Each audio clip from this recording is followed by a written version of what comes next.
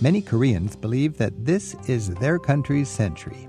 They've been proving it as South Korea has emerged as an economic powerhouse, manufacturing affordable and futuristic technology. They're also famous for producing a heavy layer of pop culture designed for export. It's the entire package that Korea is using to present itself to the world in an attempt to create a national PR campaign. Coming up on today's Travel with Rick Steves, Yoonhee Hong unveils how South Korea Cool is being marketed to the world. They're also the first country to demonstrate that cool can actually be manufactured with effort. Plus, guides from Portugal propose an ideal one-week itinerary for enjoying their delightful country. Porto is very known by the very beautiful river and, of course, the port wine. Very good cheese, very good bread, very good wine. Let's get away. It's Travel with Rick Steves. Since good things often come in small packages, we're exploring a couple of countries that are small in size but big on what they deliver on today's Travel with Rick Steves. We'll get itinerary advice for a week's vacation in Portugal with the insider's help of a pair of local tour guides a little later in the hour. But let's start with a look at the global powerhouse South Korea has become, thanks to heavy investments in some savvy marketing. South Korea has turned into one of the top economies in the world in barely a generation. And now, Korean business and political leaders are taking it one step further by investing huge amounts of money in packaging everything from boy bands to soap operas to the world's leading smartphones. Korean leaders hope to spread the Korean brand all around the world through its pop culture. And with more than 2 billion views of the YouTube sensation Gangnam Style, it looks like they're onto something. When Yoonhee Hong was 12 years old, her parents decided to move the family from Chicago back to Korea, where they were born. They moved into the same wealthy Gangnam neighborhood in Seoul that the song satirizes. Yoonhee eventually returned to the United States, but with a new respect and understanding for today's South Korea. Yoonhee explains what's behind Korea's global marketing and image campaign in her gutsy book. It's called The Birth of Korean Cool, How One Nation is Conquering the World Through Pop Culture. Yoonhee, welcome to Travel with Rick Steves. Thank you. It's a pleasure, Rick. This is quite a phenomenon, but that's also quite a statement, how one nation is conquering the world through pop culture. How so? What do you mean by that? Well, this is not a small feat. First of all, no non-English speaking country has ever attempted to compete with the United States in the pop culture wars. Korea is a country of something like 60, 70 million people, and it speaks a language that is not spoken outside its borders. So not only are they the first country to attempt this, they're also the first country to demonstrate that cool can actually be manufactured with effort and money, which is sort of the opposite of what we normally think of as being cool, as effortless. That's right. It's a calculated and invested cool. Is it mostly done in English language, would you say? This is one of the interesting things about it, is that they've kept very faithful to keeping, well, the dramas are certainly all in Korean. The pop songs are in Korean, but with English refrains and choruses, you know, a lot of the yeah, baby kind of thing. And that's always in English. That's kind of just an homage to the genre. But yeah, what's interesting is that they have kept it in Korean, and there has not been any demand really for that to change, except I would say in the world of cinema, right, which requires a whole another level of financing. So in order to get backing, what you're seeing a lot more is Korean-produced movies, but with American stars in English, like Snowpiercer, which was a very highly regarded dystopic movie that came out last year by the director Bong Joon-ho. It had Chris Evans in it and Ed Harris. And, you know, that's a great example of what we're going to see a lot more of in the future. It's a Korean production. One of the lead actors is Korean, but most of the cast is English speaking. It was financed in part by the Korean Ministry of Culture and the Korean Venture Investment Corporation, which is actually also government financed. It's a fund of funds to the tune of $1.5 billion with a B, $1.5 billion that is devoted entirely to financing pop culture products. Now, I want to talk about the government push for this in a moment, but first I want to sort of lay the groundwork. Exactly what is Korean cool? What are some good examples of that? Right. Korean cool encompasses food, film, fashion, television dramas, K-pop songs, and even things like breakdancing. It's the entire package that Korea is using to present itself to the world in an attempt to create a national PR campaign. And the end goal is not necessarily to have all these viral videos of K-pop songs, although that's obviously great. The end goal is to create an image of Korean cool, which, like American cool of the 20th century, Korean cool of the 21st century is meant to ensure that people buy Korean products long past the time that they've forgotten about Psy, long past the popularity of Korean pop music or Korean dramas. It's about a national branding campaign. So it really is branding. I was going to say it's about building a brand, and you've got 70 million people that are going to be producing stuff, and just from buy a car, buy a mobile phone, buy whatever. If it's Korean, it's cool, and that's worth a lot of money outside of silly pop culture. So this is sort of a marketing campaign. When we think of the impact of this movement of Korean cool and so on, is the impact in the Pacific Rim greater than we realize because we're farther away here in the United States? Absolutely. Korea is basically the Marlboro Man of Asia. And anyone who's visited, particularly Southeast Asia, Thailand, Taiwan, Hong Kong, or even mainland China or Japan, you see posters on the walls of major Japanese products they're being advertised by Korean stars. And I'll give you a specific example. In Thailand, there was a TV ad that ran last year for Lipton iced tea. And the premise of the ad is that a Thai guy is trying to impress a girl, without success. Then he drinks the iced tea, and Lipton iced tea makes him cool suddenly. And how does he show this? He suddenly can speak Korean. Wow. This is completely out of context. It has nothing to do with the setting. It has nothing to do with Lipton iced tea. It's just sort of like, I don't know, the American equivalent would be a guy who can suddenly speak French, or I don't even know. And it works. June dog, someone call the doctor. Uni Hong split her youth between Chicago and Seoul, and she's our guide to the powerhouse that South Korea has become right now on Travel with Rick Steves. Her book, The Birth of Korean Cool, is published by Picador, and Uni updates her speaking schedule at unihong.com. That's spelled EUNYHONG.com. A lot of us, the only thing we know about Korean cool is the Gangnam Style video. When you look at that video, is that a sort of a typical representation of what all this cool is about, the music and the fashion? Does that sort of sum it up in a kind of an honest way or a straight way? Well, the Gangnam video was the exception that proves the rule.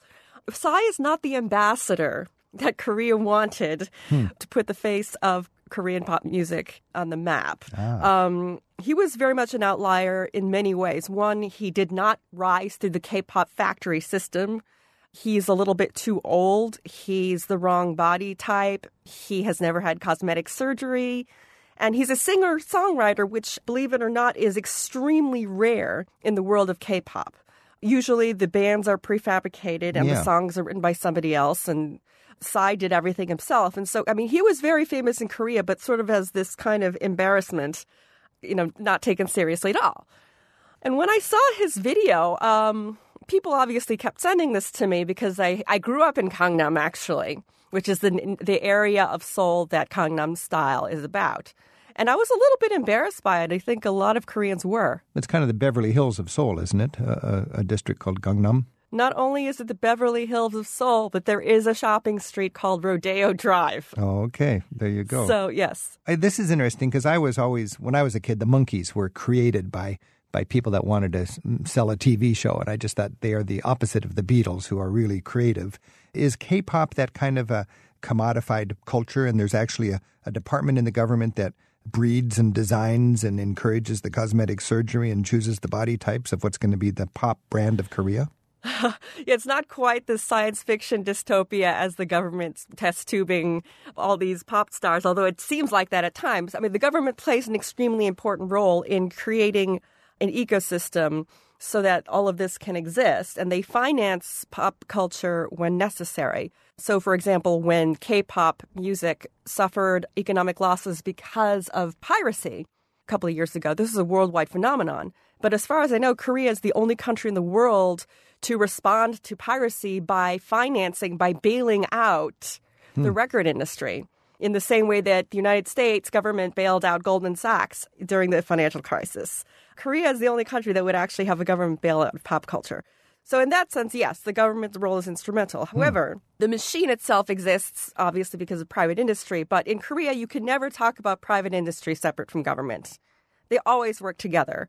I like to say Korea is the only capitalist liberal democracy in the world that can, when necessary, operate as a command economy. A lot of Pacific Rim societies, it seems to me, have a government that can come in and stoke the economy or stoke their mission with something that's not quite kosher as far as we would think in a free democratic society. But they still maintain a reasonable democracy. Oh, absolutely. And the government does not require controlling interest or shares in the companies in exchange for this helping hand. Uni, it's curious to me, would you characterize Korean cool, is it all low culture or is it high culture as well as low culture? Well, that's a really excellent question because Korea does have separate government financing for things like the ballet, opera, and so forth. This is a completely different budget. These are not supported for export. This is a country that, unlike the United States, their export model is completely different from its internal model. It's just crass marketing. Yes, it's Coca-Cola. It's right. Exactly. Uni, the striking thing to me when I think of Korea is the remarkable change in the economics. I mean, when I was a kid, Korea was a desperately poor country living with a dictatorship, and now it's one of the most powerful economies in the world. Give us a review of the change that's happened in your lifetime economically and politically in Korea. Right. I mean, as you say, after the Korean War, which was from 1950 to 1953, South Korea was poorer than most of Sub-Saharan Africa. Now it is one of the wealthiest countries in the world, and Seoul looks like the capital city in the Hunger Games movie. It's completely futuristic. When I moved to Korea, I was actually born in the U.S. My family did kind of a reverse immigration. We moved to Korea in 1985. So at that time, Korea was right in the middle of becoming a first world country. So I was only in Korea for about 6 years total, from age 12 to 18. And yet during this brief time, I really saw actual leapfrogging from third world to first world. And it was incredibly disruptive and violent, literally and spiritually and emotionally, and miraculous. One reviewer called The Birth of Korean Cool fabulously snarky. Uni Hong's also written The Power of Nunchi, about a Korean system of nonverbal social skills. She's our guest from the studios of WGBH Boston in an interview from our Travel with Rick Steves archives. Besides living in the U.S. and South Korea, Uni's also lived and worked in Germany and France. We have a link to an article she wrote for Politico last year on how she says Americans are ruining the annual Eurovision Song Contest. You'll find it with this week's show notes at ricksteves.com/radio. There's more on South Korea as a global trendsetter in just a minute. A little later, guides from Portugal offer their ideas for planning the perfect week in their beautiful country. We're at 877-333-RICK, or by email, it's radio@ricksteves.com. Uni Hong's our guest right now on Travel with Rick Steves as she shows us more of the modern marvel of South Korea and the birth of Korean cool. Before the break, we were comparing how far South Korea has emerged economically from the third world in barely a generation. Uni, what's the magic formula? How much does the government steer the economy, and how much might be a result of a Korean personality and mindset? I've heard that there's something they call Han that plays a role in the way many Koreans look at life. Well, it's both of those things. Part of it is that the government had some extremely brilliant early planning where they realized they could not count on the free market for a country that was just destroyed by war cannot depend on capitalism to rebuild itself. So the Korean government secured foreign loans. And that's how Samsung and Hyundai and what is now called LG became what they are today. You also mentioned Han, and that is the second and also equally important component. Now, Han, which is romanized as HAN, is a culturally specific form of rage, which by definition you can only have if you're Korean. You can see evidence of Han in a lot of Korean vigilante movies, which have become very popular in the West. Park Chan-wook has the Vengeance trilogy, Old Boy, is the most famous of those that was remade into an American version by Spike Lee last year. So this is a kind of pent-up anger and pain that is uniquely Korean because it's been invaded so many times. Is that the idea? Right. Supposedly, Korea has been invaded 400 times in the last 5,000 years, and it has never once unilaterally invaded any other country. And Han is based on the belief that you absorb the agony of millennia. It's like the opposite of karma, in Hindu belief. And that powers Korea. That powers Korea. It motivates them. I mean, it's normal to want to be richer. It's not normal to be number one at all costs. This whole Psy and Gangnam style thing is a kind of revenge for being invaded 400 times. Exactly. It's a revenge against the world, and also very specifically, it's a revenge against the Japanese, who colonized Korea on and off for a number of, they've been enemies for about 700 years. And Korea was a colony of Japan from 1905 to the end of the Second World War. This was a huge chip on the Koreans' shoulder when I was growing up. It still is. Wow. And you see evidence of how important Japan was, or how important defeating Japan was, in a lot of Korean economic success. Well, that's very interesting in this post-World War II world of ours, that some of the best sort of offenses are economic and pop culture and so on. We can see that with Japan and Germany, and we can see this also with Korea. You can see that with the rise and fall of different cultures as brands in the West. If French or German or American is cool, the British invasion.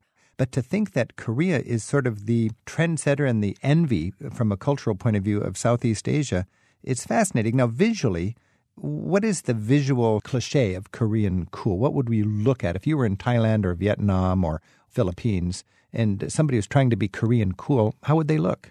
Aesthetically, for men, the look would just be extreme high fashion of the kind that in the West you haven't seen since David Bowie or Elton John. Very loud colors, sort of tight tailored cuts, sort of more of an Italian cut rather than a baggy. Like English. Italian David Bowie. Yes, Italian David Bowie, perfect. Exactly. If David Bowie were a Gucci model or something like that. That's the image. I was just wondering about that because from a distance, it's hard to know. And we don't get the brunt of the Korean cool invasion in the United States, I guess, yet. But are there ways that Korean cool is affecting me in my American world that I might not even be aware of? Yes. I mean, I would say even Korea would admit that its penetration in the U.S. has been not nearly as strong as anywhere else, and that's quite predictable. America has been pretty self-sufficient in terms of they're making their own pop culture. In fact, it's hard, even with the exception of Downton Abbey, it's extremely hard to even get a British TV show or a British movie to be super popular here.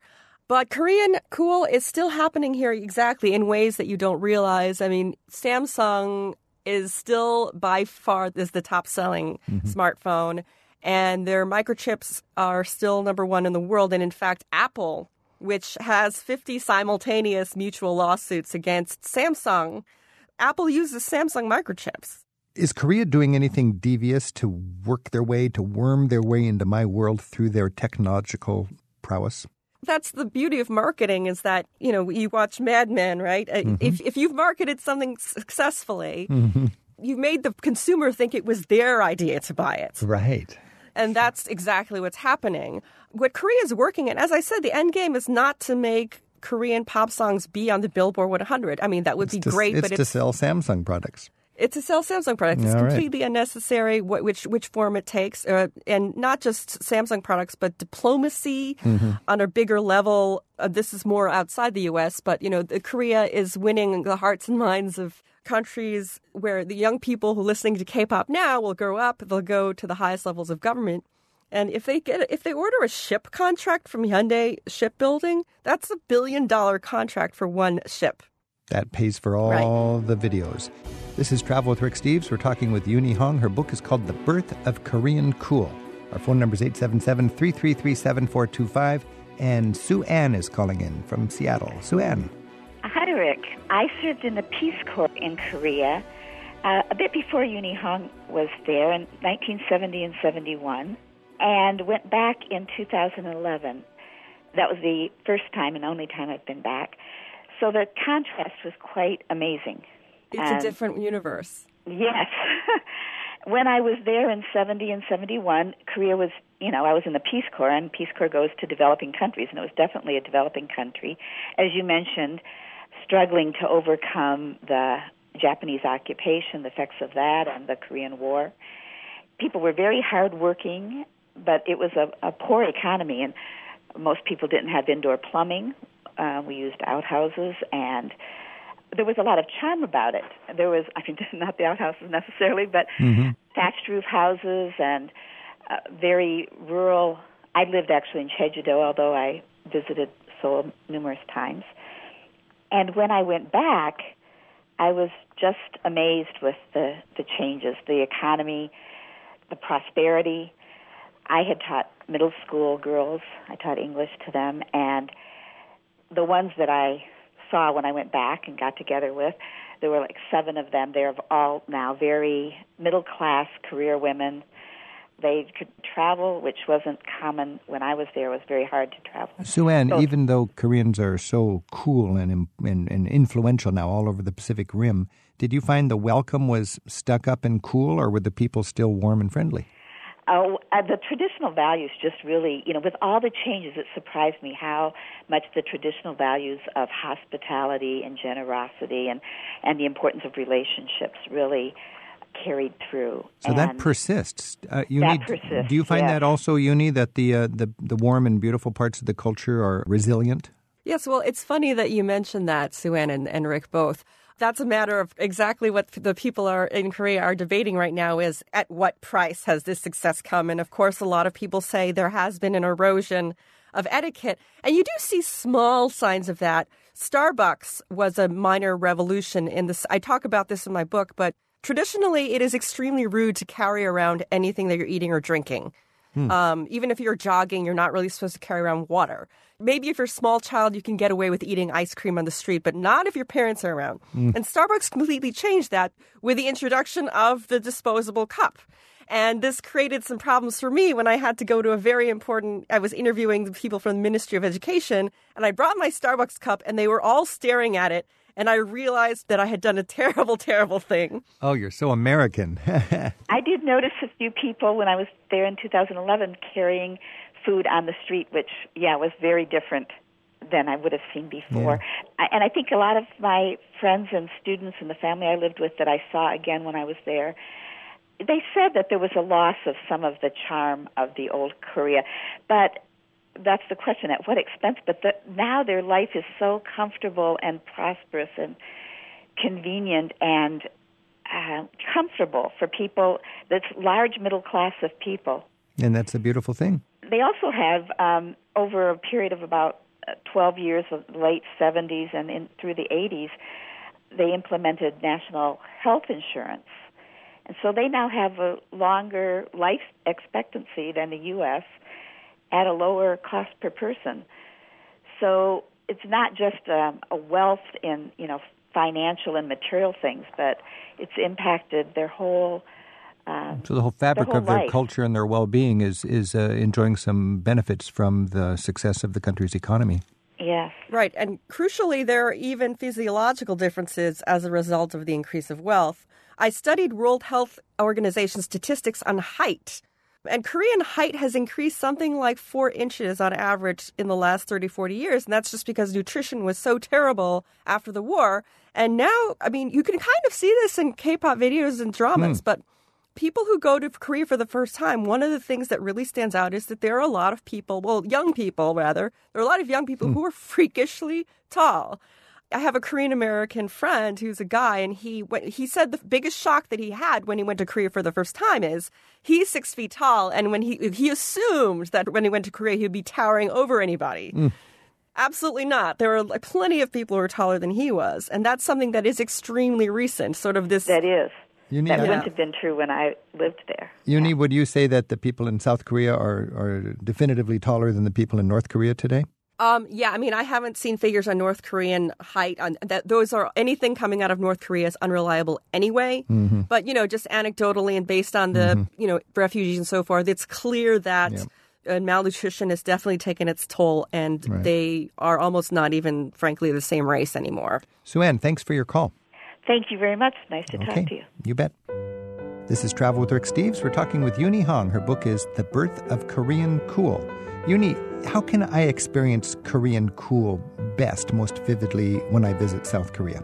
Well, that's a funny question because the things that people used to visit as tourists, the palaces and so forth, Korea is no longer really interested in promoting any of that. Mm-hmm. It's much more lucrative for them to cater to, well, especially to Asian tourists who want basically the K-pop tour. Mm. If you want to see Korean cool in this sort of oblique way, I would say, believe it or not, follow the trail of these Japanese organized tour groups by fanatics of Korean dramas. There are a lot of package tours that Japanese, particularly middle-aged Japanese women like to go to, but now Asians everywhere have them, where you just basically follow the path of their favorite drama. This is where this was filmed. This is where that was filmed. This is the birthplace of this fictional character. I mean, I don't know how much you would personally enjoy it, as a fan, but anthropologically, I think you would love it. That's something very interesting because I rarely meet anybody from the United States that is going to Korea. And you write in your book that Seoul is one of the most visited cities on the planet. It's very popular as a travel destination for Chinese, Japanese, and Thai tourists. Yes, it is. I mean, I'm not entirely sure why. Some of that is, as I said, star tours. Some of that is maybe these people are actually hoping to meet a Korean guy because now Korean guys are considered extremely attractive in Asia. And, of course, a component of that is cosmetic tourism. Meaning what? Meaning that South Korea is now the world's plastic surgery capital. It surpassed Argentina in 2012. And some of this, of course, is driven by the popularity of Korean movie stars and pop singers, where they all have a particular look. And Asians everywhere seem to aspire to this, so they book these plastic surgery tours. Wow. So you said, you said, Psy was kind of a mistake from a brand building point of view because it doesn't have the right body type. So most of the body types would be, in America, a lot of parents are upset about this Barbie doll standard that is being set for our young kids. And in Korea, they're setting this sort of cosmetic surgery standards. Right. It's important to note that the cosmetic trends in Korea are extremely different from the ones in the West. The most popular cosmetic procedures in the United States are breast enlargement and liposuction. And in Korea, the most popular procedure is eyelid surgery. It's actually technically what they add an epicanthic fold so that the eyes look bigger.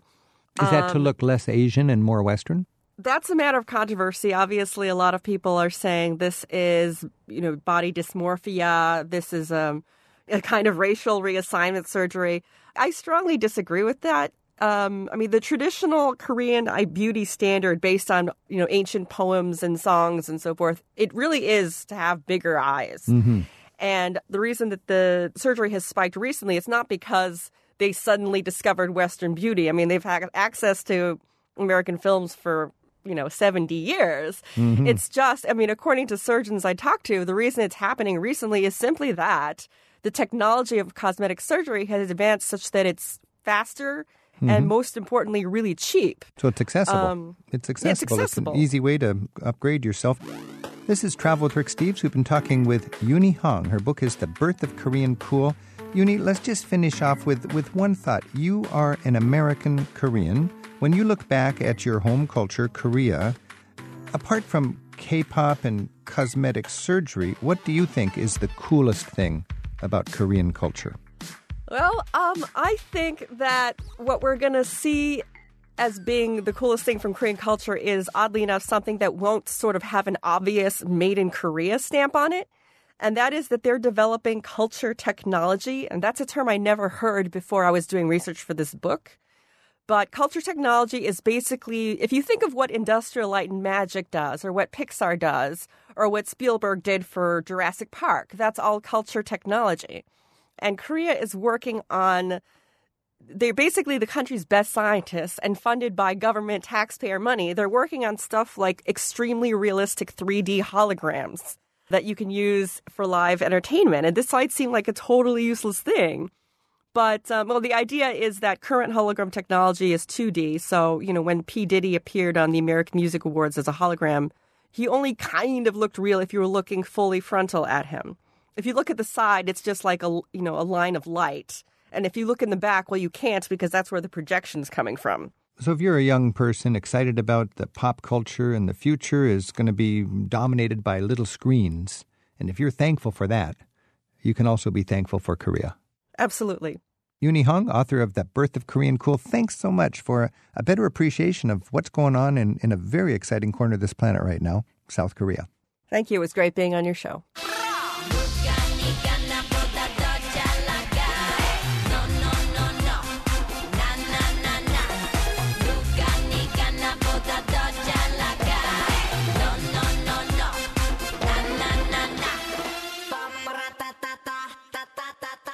We have links to Uni Hong and her books The Birth of Korean Cool and her latest, The Power of Noonji, the Korean sixth sense for winning friends and influencing people. Look for program number 676 at ricksteves.com/radio. Our listeners like to travel in all kinds of weather. Here's a few haiku they've sent us about that. Sometimes it only requires a few choice words to send your imagination traveling. Lynn Gerner from Wailuku, Hawaii sends us this haiku of the scene she observed one afternoon in the Southern California desert. Tall clouds sign thermals. High sun reveals quarry's rest to red-shouldered hawk. Sean Bowles of Eugene, Oregon shares a sailing haiku with us. Wind rising quickly, she scuds down rising rollers. Land is far away. And Steve McClary of Las Cruces, New Mexico, sends us this souvenir of summertime in Italy. Tuscany August. Sunflowers turn shy faces for a summer kiss. Great beaches, architecture, people, and prices. Tour guides from Portugal remind us not to overlook their country. That's next on Travel with Rick Steves.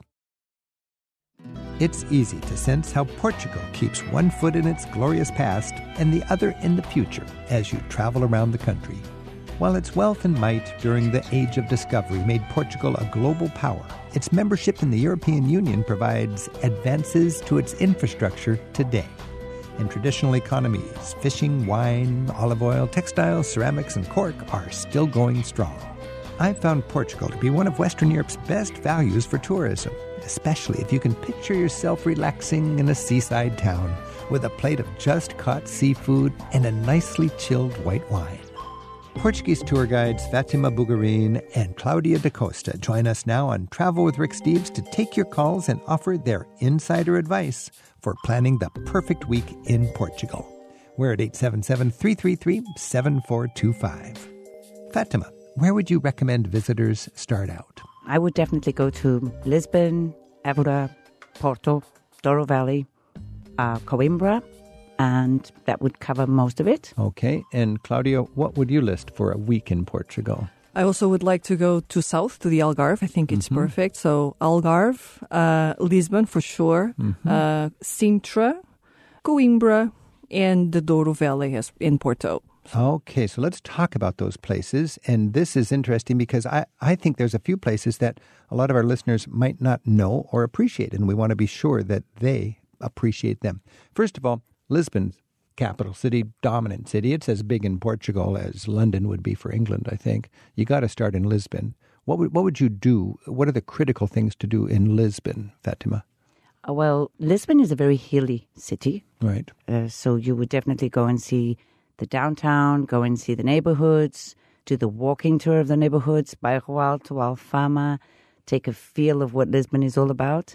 And then we have plenty of nice museums, really. So the greatest museums in the country you'd probably see in Lisbon. And Claudia, Fatima mentioned Bairro Alto and Alfama and Baixa. What are these three neighborhoods? Describe them briefly. Well, Alfama is one of the oldest neighborhoods in Lisbon, is nearby the castle area. So I would say it's nice to walk over there. And then Bairro Alto is a 16th century neighborhood. It's completely on the other side of the hill. Downtown area, Baixa area, is another neighborhood at the riverfront. So there's a valley along the river and then two hills flanking the valley. And there was a horrible earthquake in, 1755 that 1755. destroyed most of the city. So the valley, the Baixa, the main downtown, is a modern grid plan from after 1755. Correct. But the Alfama, underneath the castle, survived the earthquake for some reason. So that's where you get the old kind of quarters. In Fatima, I understand the Bairro Alto, the other hill, it was kind of a planned city to help accommodate the workers that were making the ships? Is there that dimension to that side? There is. It was basically all the sailors that were, and people that were working on making the ships and the ropes, and that was the neighborhood of the workers. Okay, and they organized that to house the workers close to the shipyards. Yes. Now, you mentioned, Fatima, the south coast. That's the Algarve. And that's sort of, Spain has the Costa del Sol, and Portugal has the Algarve. And we have the Algarve. So in 3 hours, you can drive there from Lisbon on a beautiful freeway. Oh, yes. And when you have the Algarve, for a lot of Americans, they just fly straight to the Algarve because they're looking for some beach resort. Well, what are the options in the Algarve? What do you recommend? Well, the Algarve has, over the years, become very popular, and everyone wants to go down to the Algarve. But there are really, really beautiful fishing towns and beautiful beaches off the beaten track, which are very easy to find. If you are in Faro or in Tavira or in Portimão, you just go along the coast and you'll find these beautiful So the beaches. places you just mentioned were the resorts where people would have their timeshare condominiums and lots of big tourism, but nearby are the smaller fishing villages. Yes. And Claudia, 500 years ago, when people thought if you sail that way, you'll fall off the end of a flat earth and there's dragons and everything, the very distant corner of Europe was Cape Sagres. Tell us about Cape Sagres. Well, in fact, Cape Sagres, there are two capes over there. One is Cape Sagres and the other one is St. Vincent Cape, that has the name of the patron saint of Portugal. In Cape Sagres is the connection with the Henry the Navigator. So we have the school of the Henry the Navigator. So Henry the Navigator was leading Portugal, and he invested money in sending out these guys. Exactly. Who are the most famous 2 or 3 sailors? Well, Vasco da Gama, of course, we have to mention Vasco da Gama. I think we also to give credits, even if it was paid by Spain, but Magellan, of course. So Magellan sailed around the world. Oh, yes. Vasco da Gama was the first guy to sail around Africa to get to India. And then there's another one, Cabral, that went to Brazil. So how is it that Latin America is divided, with Brazil speaking Portuguese and everybody else speaking Spanish? Because part of the South America was discovered by the Portuguese and the other part by the Spanish, right? Okay. And to this day, 500 years later, we have Portuguese and Spanish. Yes, we have a treaty that was signed in 1494. That is the Tordesilhas Treaty. And that treaty, Portugal and Spain just divided the world in two. What is the name of the treaty again? Tordesilhas. Claudia da Costa is a lifelong resident of Lisbon, and Fatima Bugarin is from the historic town of Tomar. There are guides now with tips for a perfect week in Portugal on Travel with Rick Steves. Now, we've talked about the capital city, we've talked about the south coast, and then we can head north. And in the north, we have some very important sites to check out. Claudia, what would your top 2 stops north of Lisbon be? Well, I would say Coimbra, where you have one of the oldest universities in Europe, and then Porto, of course. I love Porto because it's sort of the industrial, rough-edged little sister of Lisbon in a lot of ways. Yes. Yes, it can be, but also Porto is very known by the very beautiful river and, of course, the port wine. So that's the big part of tourism, is the Douro River Valley that goes up from Porto. And then as a tourist and a traveler, how would you enjoy the port wine experience in the Douro River? What do you do? Well, I would recommend you to have a car. I think is the best way to go around. And then you can visit the different wineries on the way, wine cellars on the way, and especially the little ones, or the family farms. Okay, so we visit farms in the Douro Valley. We can go to Porto and visit the lodges where they age the port wine. And Porto is the rough second city of Portugal that in so many ways is trendy now and got great restaurants and wonderful opportunity. Coimbra is sort of like the Oxford of Portugal with the great university. Fatima, you also mentioned Évora in your week in Portugal. Évora, why Évora? Évora is south, just before you get to the Algarve, and it is in one of my favorite regions, the Alentejo. So Alentejo, that's like the Wild West, the rough cowboy country of Portugal. Almost. I would say that it is the joke of the country because everyone has jokes on the people from the Alentejo, but it is really the hardworking people. They've had it rough all their life, and they are right now one of our biggest economies. It's where you find our cork forests, very good cheese, very good bread, very good wine. It's the hottest region, and it's also the biggest region of Portugal. So, Claudia, Fatima said it's the butt of jokes. Do you have a favorite Alentejo joke? Well, when we always talk about the Alentejo people, we always say that they are slow. They like to do siestas. It's the only part of Portugal that really the shops are closed for the siesta time. So how slow are they? Well, I don't think they are really slow. I'm giving you an opening for a joke. They're so slow. I don't know. I don't remember any joke about... I thought they celebrated the millennium in 2003. Okay, it could be. That was a joke a long time ago. Okay, so this is Travel with Rick Steves. We're insulting the people of Alentejo. No, wonderful. We're not. It's a wonderful place to go and visit. I love Évora, the main city of Alentejo. We're talking with Fatima Bouguerin and Claudia Costa about Portugal. Our phone number is 877-333-7425. And Kirsten's on the line from Excelsior, Minnesota. Kirsten, thanks for calling in. Do you have a comment for Fatima or Claudia? I do.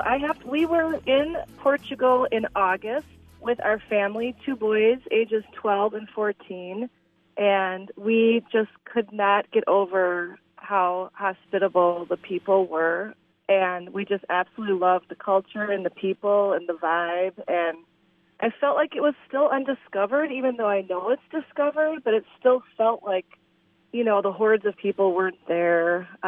We did Lisbon, Coimbra, and then we went to Porto, and we went to Costa Nova, the little striped beach town near Porto. Yeah.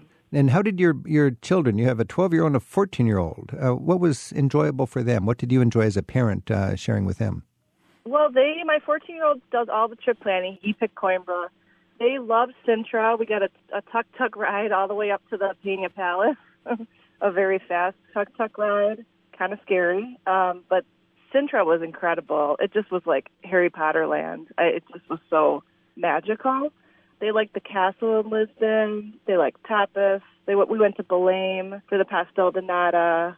They just and they loved the language, and they loved the tiled plazas, just loved the architecture and the mosaics and it sounds like a wonderful family experience. Claudia, Kirsten's children really loved the palace at Sintra. They said it was like a fantasy.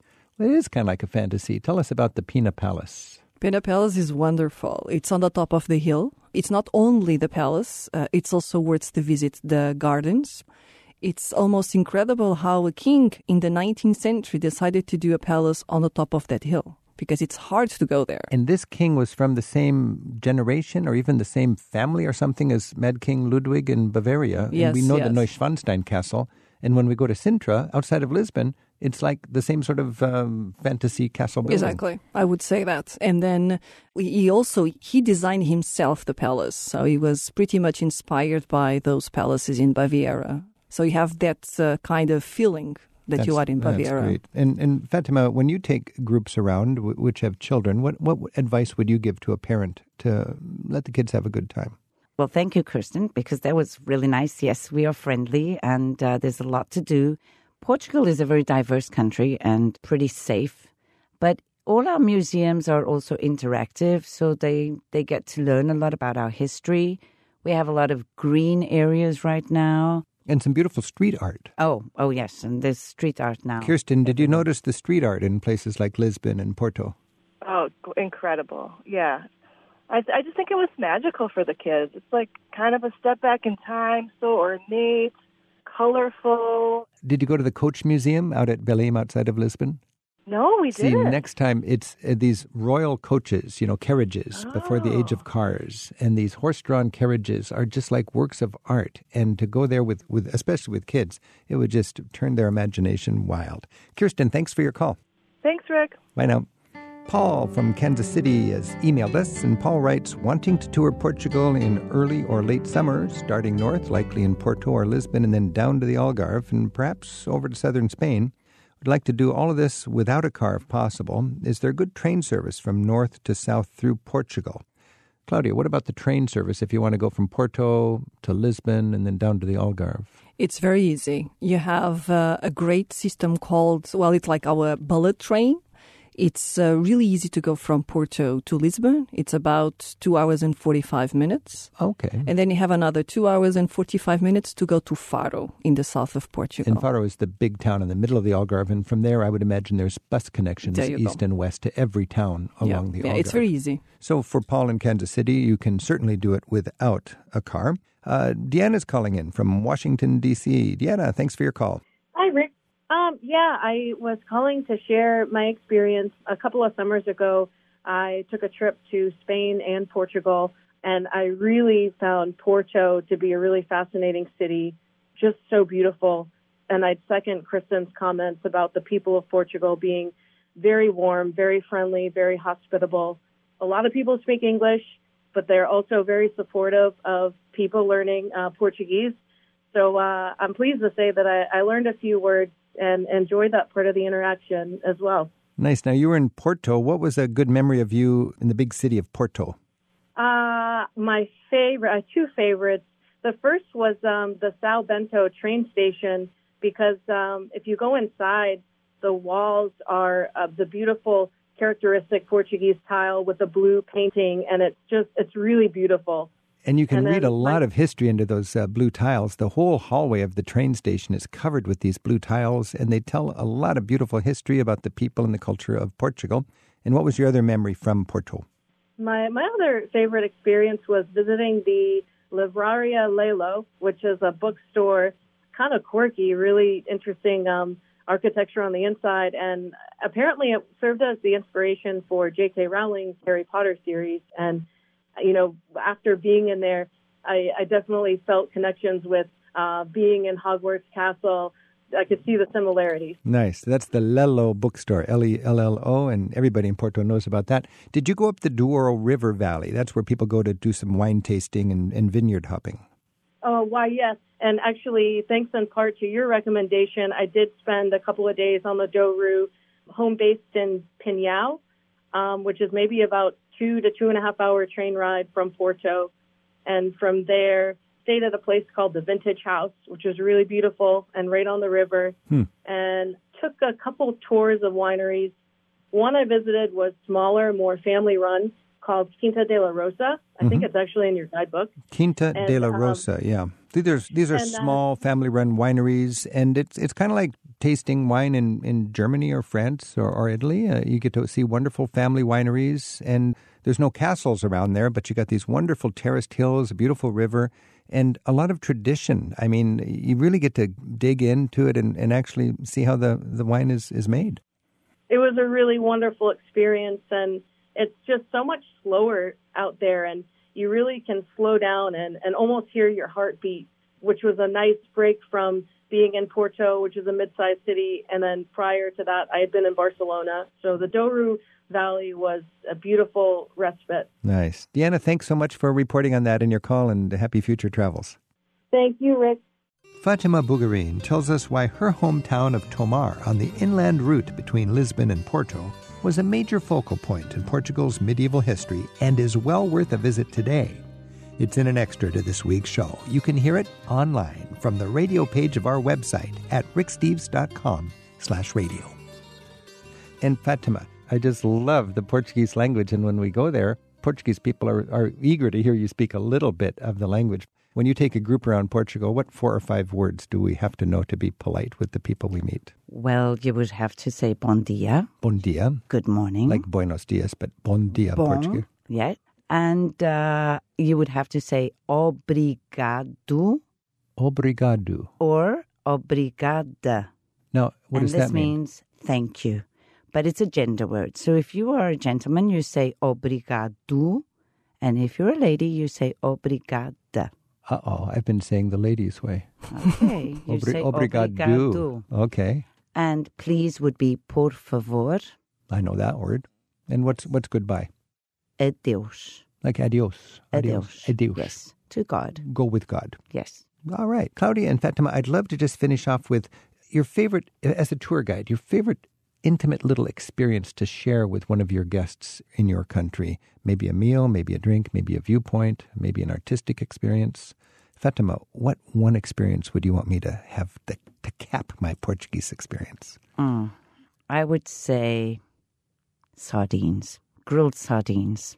That's Portugal for you. The smell of grilled sardines, maybe being grilled right there under laundry that is hanging from the windows in Alfama. And that's perfect. I love it. You've nailed it there. Claudia, how about you? Well, it's very difficult to just put in the words, just one thing about Portugal. But I'm from the city of Lisbon, so I recommend you the viewpoints. The viewpoints with the sunset, it's really, really nice. Up on the castle, you see the river, you see the bridge. The river especially, it's really beautiful. And if you are, in romantic, with someone, it's really nice to share that with someone. So. Oh, I love it. I can think of 3 or 4 viewpoints that I would love to be there with my favorite travel partner. Claudia Costa, Fatima Bugarin, thank you so much for sharing with us a little bit about your beautiful country, Portugal. Thank you, Rick. Obrigada.